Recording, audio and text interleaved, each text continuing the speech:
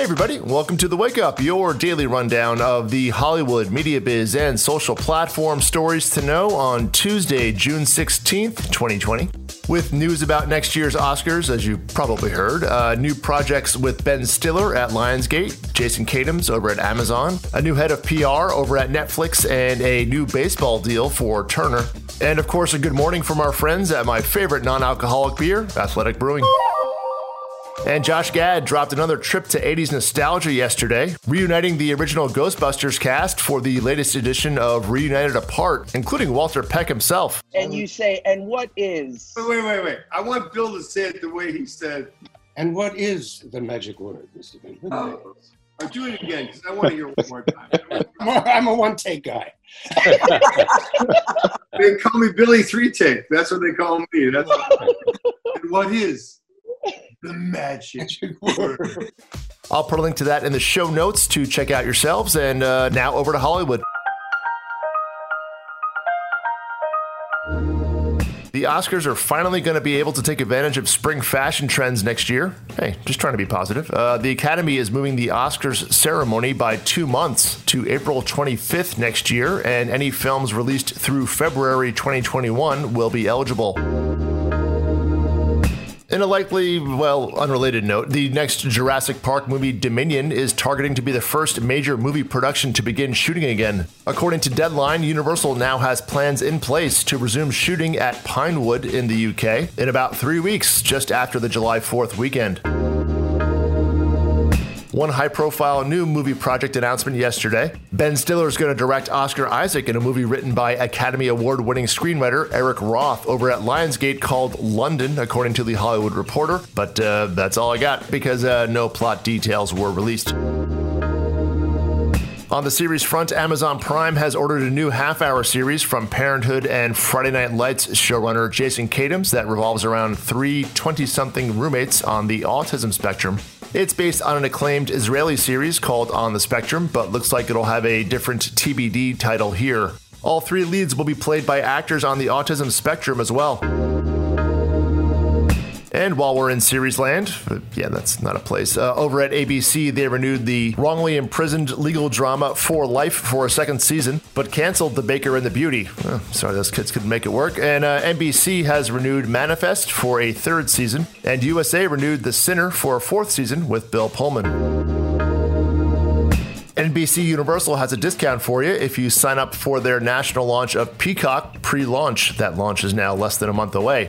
Anyone signing up before July 15th can now get the ad-supported version for $30 a year, although that version is already free for Comcast and Cox cable subscribers. Peacock is also offering a year of the advertising-free version for $80, roughly $3 a month less than the price after the launch date. Next up, over to the media biz and social platforms. Turner and Major League Baseball re-up, and a bunch of executive news at Netflix and the agency world. And today's pop quiz: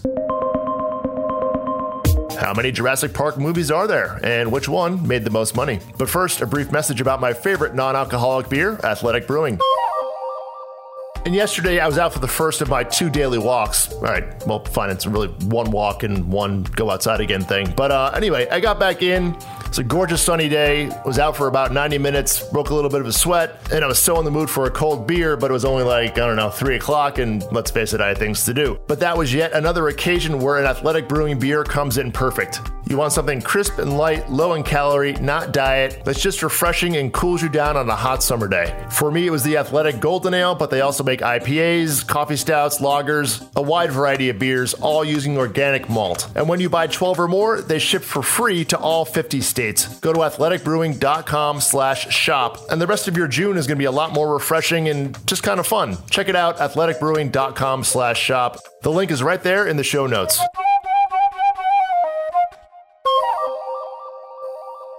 And now the answer to today's pop quiz. There have been 5 Jurassic Park movies thus far. Dominion will be the 6th. 2015's Jurassic World was the highest grossing thus far at $1.67 billion worldwide. Although the original still beats them all when adjusted for inflation, Jurassic Park took in just over $1 billion back in 1993. And now over to the media biz and social platforms. The Turner Networks are close to renewing their deal with Major League Baseball for an additional 7 years starting in 2022. According to CNBC, Turner will pay $470 million a year, which is a 40% increase for basically, the same TV rights. Those rights being one primetime regular season game a week for TBS, the divisional playoff rounds, and one league championship series each year. The report did not mention the inclusion of streaming rights for, say, a new app that Warner Media launched 3 weeks ago called HBO Max, but all aspects of the deal are not final as of yet.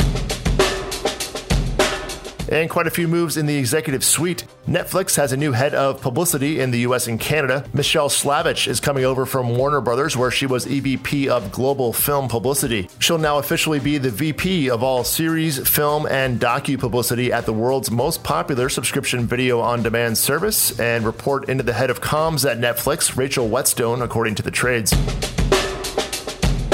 UTA has promoted 2 agents to partners, lit agent Emerson Davis, who has been with the agency for 14 years, and talent agent Chelsea McKinney, who came over from CAA in 2015. And Endeavor content partner Mark Antner is leaving to go run content at Drake's production company called Dream Crew that he runs with Adol Future Nur, according to Deadline. Antner had a 15-year run at WME and Endeavor Content, mainly in financing projects, including Call Me By Your Name, Honey Boy, and Fruitvale Station. Although most of these people will not be working on Friday, alongside what now seems most of the representation business, ICM, Gersh, and Rogers & Cowan PMK are joining UTA, Endeavor, and CAA in making Juneteenth an official company holiday, according to Deadline. And finally, in today's programming notes, just one, but a good one. Frontline takes their renowned detailed reporting to how we got to where we are with the coronavirus. The Virus, What Went Wrong, airs tonight at 9:30 on PBS. And let's finish out with a callback and a throwback. Now that's impressive range, with Ray Parker Jr. adding some funk to a classic. Tell me who you gonna call. If you would, please email a link to this free podcast to any colleagues you think would enjoy it, or if you're just looking for an excuse to email somebody. Either way, all good. Have a great day, everybody. I'll see you tomorrow. I ain't afraid of